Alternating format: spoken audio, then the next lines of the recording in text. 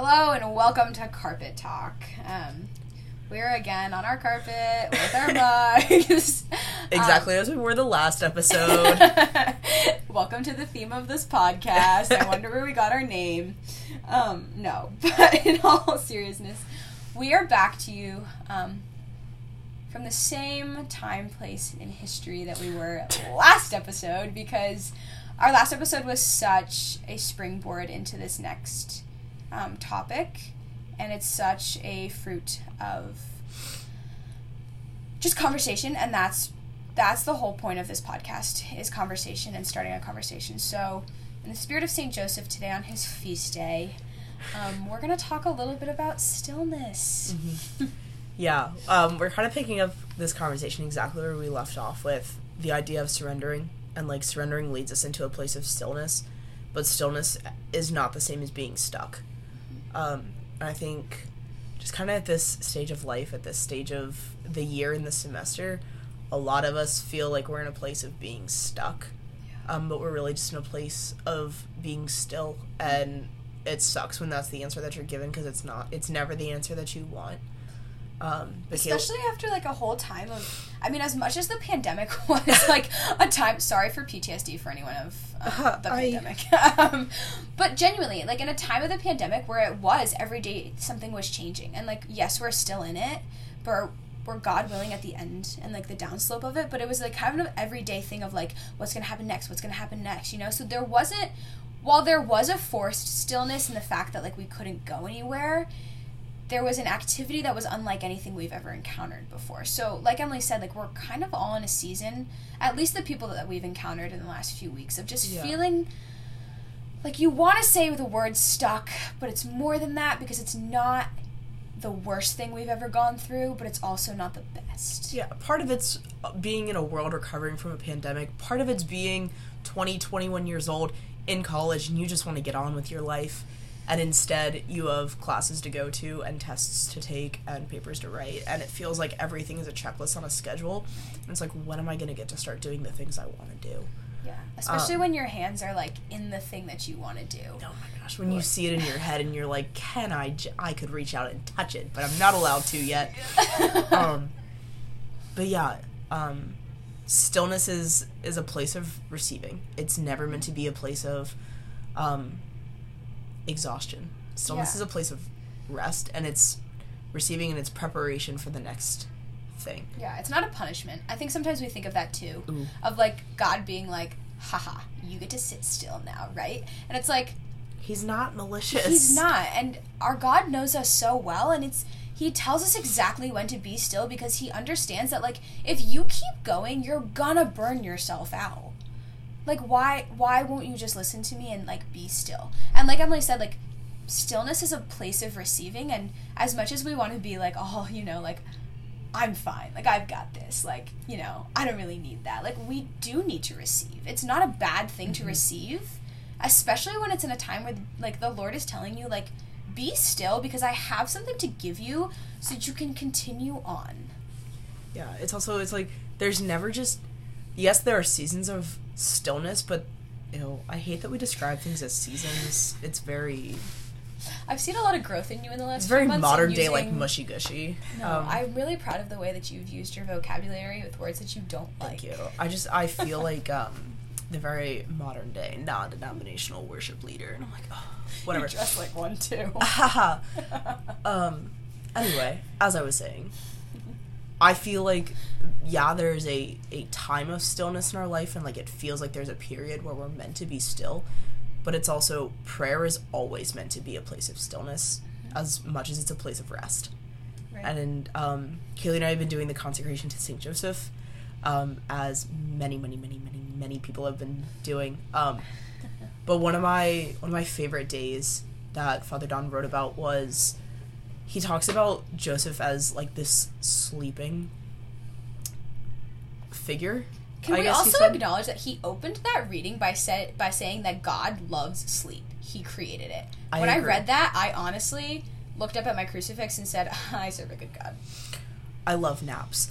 But I found it really beautiful, the way that he talked about Joseph is the image of what it means to not be complacent. And this podcast is kind of born out of a place of, yes, Kaylee and I having good discussions, but also us sharing rants where I give my favorite tagline that complacency is the death of a man. And Joseph is our figure of what it means to not be complacent. However, he's presented to us almost most clearly as being a person of rest and understanding when it's time to work, when it's time to guard, and when it's time to be on duty, and when it's time to rest and to take that step back. And A, to be in prayer, and B, to be in a place of receiving. Yeah. To be in a heart posture of receiving. Yeah, we talked about it when we were camping. When we were talking about how, like, the devil hates work. And like Emily said, like, Joseph is this man of, like, everything he did was in accordance with the will of God. So there was never a time he wasn't working, because he was always focused on what God would want him to do in that moment. Mm-hmm. And sometimes that moment was saying, like, be still. Like, that's us working because we're working with God. And the devil hates that. He hates when we work with God, because when we work with God, great saints are made. And, like, the worst thing for the devil is to see a saint in the making. Like, that's probably terrifying. I wouldn't want to be the devil on any day when God says, haha, this is a saint. And, like, we're all called to be saints. So that's the other thing, is, like, it's not an exclusive like, party that you get invited to be like, yes, all these people are invited to this season of stillness so that I can create saints out of them. It's like, no.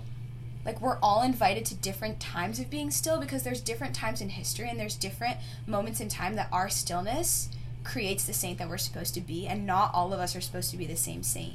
So there are times when some of us are resting and some of us aren't, and it's because our call to holiness is in that moment and in that way, and others can't do it the way that we can. So it's this acknowledgement of, like, just because you're still doesn't mean you're not working, and doesn't mean that you're not... Emily said something very interesting earlier. She said that stillness is not the same thing as paralysis. And I think sometimes we think that, because we're like, God, you've called me to be still for so long. And I think a lot of times that's a misunderstanding of the difference between stillness and, like, it's just not your time. Like, that's not the same thing, right? Being still and having your right timing is not the same thing. But how are we supposed to know the right time if we don't first know what it means to be still? Mm-hmm. Yeah, I think this really plays into the real pandemic at hand, FOMO. It's the fear... Okay, you know what? It's the fear of missing out, and it's something that we're all, like, terribly, terribly afflicted with, because we live in a constant game of comparison, and we live in a constant game of, how do I measure up next to this person, or how do I measure up to my own ideals? Sometimes it's a game of comparison of who we are and who we want to be, and we don't take the time to understand that if we ever want to get to from point A to point Z, we have to start with point A to point B. And maybe that takes longer for us than it does for other people, or longer for us in a certain situation than it does for ourselves in a different situation. I feel like one of the biggest games of comparison and moments of competition we play is us with our past self, or us with our future self, of, like, I would have handled this so much differently a year ago, or 10 years from now I'm going to be so much better at, you know, X, Y, or Z than I am right now. Right. I was just on Instagram today, and one of my sister's friends put up this thing where, like, she was talking about how a year ago I was so terrified because the stores didn't have anything in them, and now today I'm wedding shopping. And I was like, what a gift it is to have a past self, but what a gift it is to have a present self as well. There is a balance. There's a balance between looking at our past self and being like, especially in seasons and times when we're called to be still. I think the stillness is a reflection on, like, it is a time to reflect on who we were, who we are, and who we're supposed to be. And if you elicit a time of stillness forever, you're going to be stuck in this horrible, like, oh, woe is me time, right? But if you follow God's plan of stillness, like, it's the perfect amount of time to look at your past, your present, and your future and say, that's what I don't want, this is where I am, and that's where I want to be.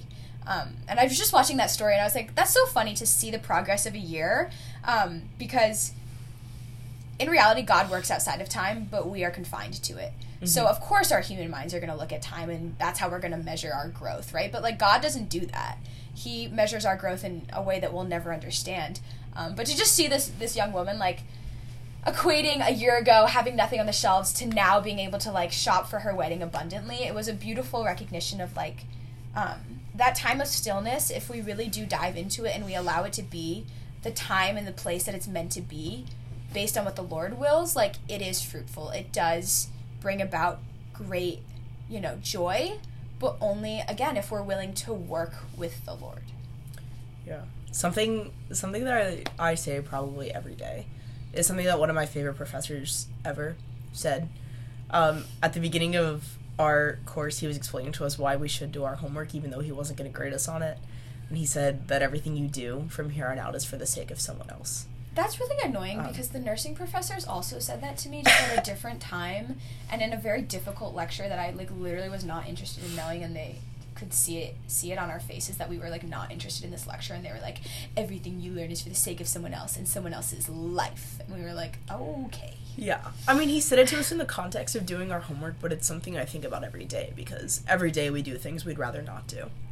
Every day we sit in conversations that we would rather probably not be a part of if we had the choice, because it doesn't feel beneficial to us at the moment. Or we sit in classes and it's like, I would so much rather just be doing this job than sitting in a class learning how to do this job.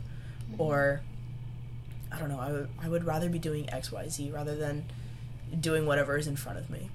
But I don't know. I believe in a God that doesn't give wasted moments. I don't believe in a God that lets us go through things for the sake of us just going through things. That everything is worked together in some capacity to form us or to form someone else into a saint. Right. Yeah, and at the end of the day, like I said, like, we're all called to be saints. Just because, like, I think I find myself very intimidated sometimes. I love John Paul II. He's, like, one of my favorite human beings to ever exist. And sometimes I look at just pictures of him and I go, wow, I will literally just be dirt compared to you. Like, I could never be the saint that you are. Why am I even trying for sainthood when, like, you yourself, like, everything you did, like, every moment of your existence was so obviously holy. And, like, the answer always is, like, that's not the same. You don't have the same call. So, like, allow your sainthood to be the one that it's meant to be.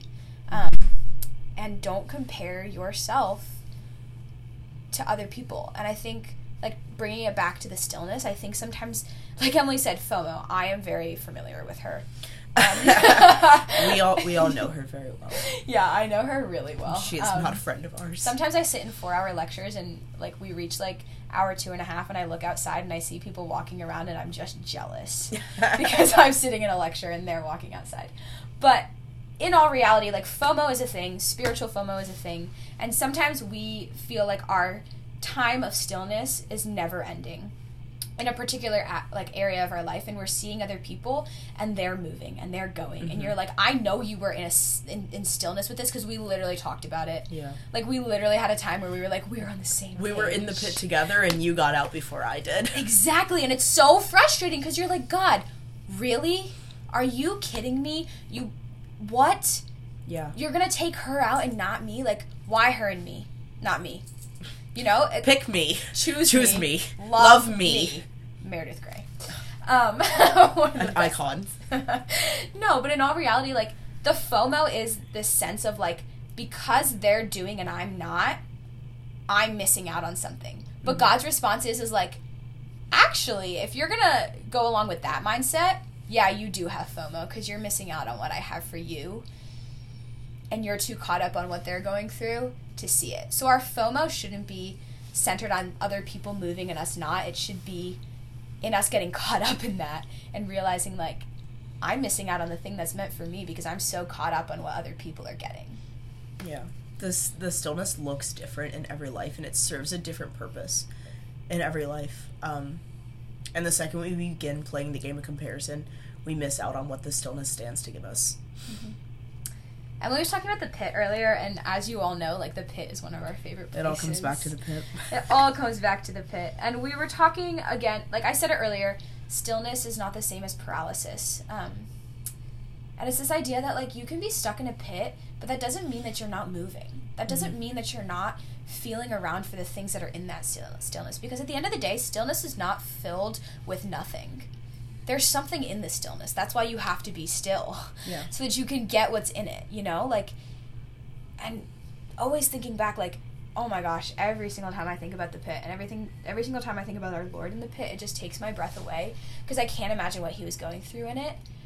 But he invites me every single time I think about it to acknowledge the fact that, like, I was doing in the pit. I wasn't just sitting in this, like, horrible feeling of, like, I'm about to die for people who will literally crucify me again if they had the chance. No, he was sitting in there and he was active and he was moving and he was doing, and he was still, sure, because he was literally stuck in a pit. But he didn't allow, like, the fear of, like we talked last episode of, like, the fear of disappointment, the fear of, like, missing out, the fear of all these things to allow the stillness to become a burden. He'd allowed those things. He said, like, you don't have a place here. Like, fear does not exist here because fear is what's going to keep me here. Yeah. We serve a God who provides. And he provides in the stillness. He provides for the stillness. But often what he provides is the stillness. Because if it is a place of rest, it's a place of healing. And it's a place of what doesn't quite look like answers.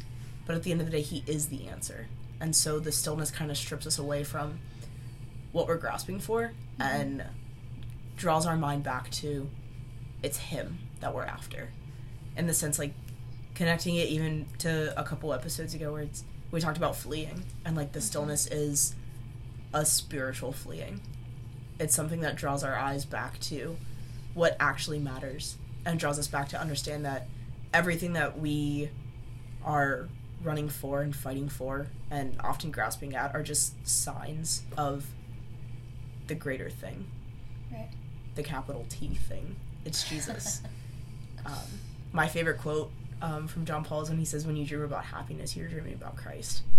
Something along those lines. He's just talking about, like, the desire of every heart and the desire beneath every desire is Jesus. It's the one who made us and the one who died for us.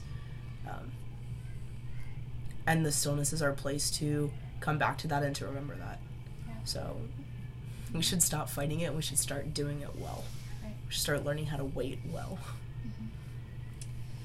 Welcome to the portion of the podcast that we come to every single week where we talk about how we tie this into complacency. I say this all the time when I'm talking to my friends. One of my least favorite things to hear from the Lord is sit and wait. Like, that's literally his key to me to say, like, this stillness is what you need right now. And we were talking about it with Chloe where we were saying, like, sometimes we get so detailed in our plans, and sometimes we get to a point in our life that we weren't supposed to be at yet.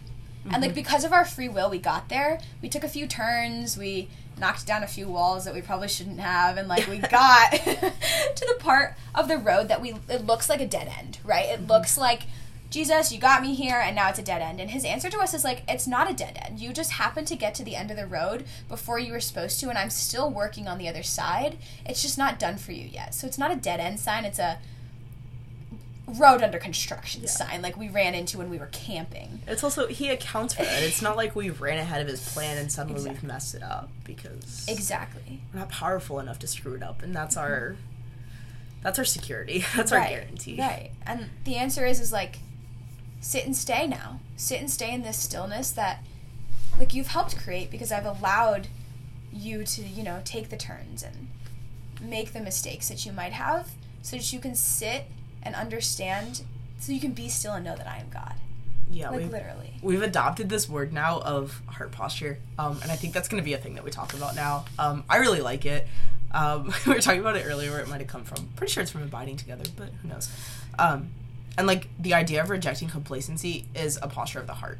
It's not the result of our actions. It's our interior disposition. It's our desire to be holy is our rejection of complacency. And so I personally, like, I fear the stillness. I fear the letting go because of my desire to be more, to have more. And that honestly comes from a place of being zealous for the Lord and, like, being desiring of holiness. But we also have to understand that, like, stillness has a place in that, and your stillness does not equal your complacency. Exactly. I think my fear of stillness comes from the fact that I don't like to stop moving. Yeah. And it's this idea that because I'm not moving, I'm missing out.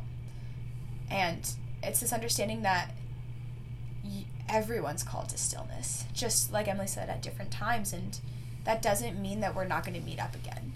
It doesn't mean that the people around me, just because they're out of the stillness and I'm not, doesn't mean that, like, they're out of my life. Or they're not also in the plan for my life the way they were before the stillness started, or before it ended for them. And so just an understanding that, like Emily said, like, stillness is not complacency until you forget why the stillness is there. Mm-hmm. Yes and amen.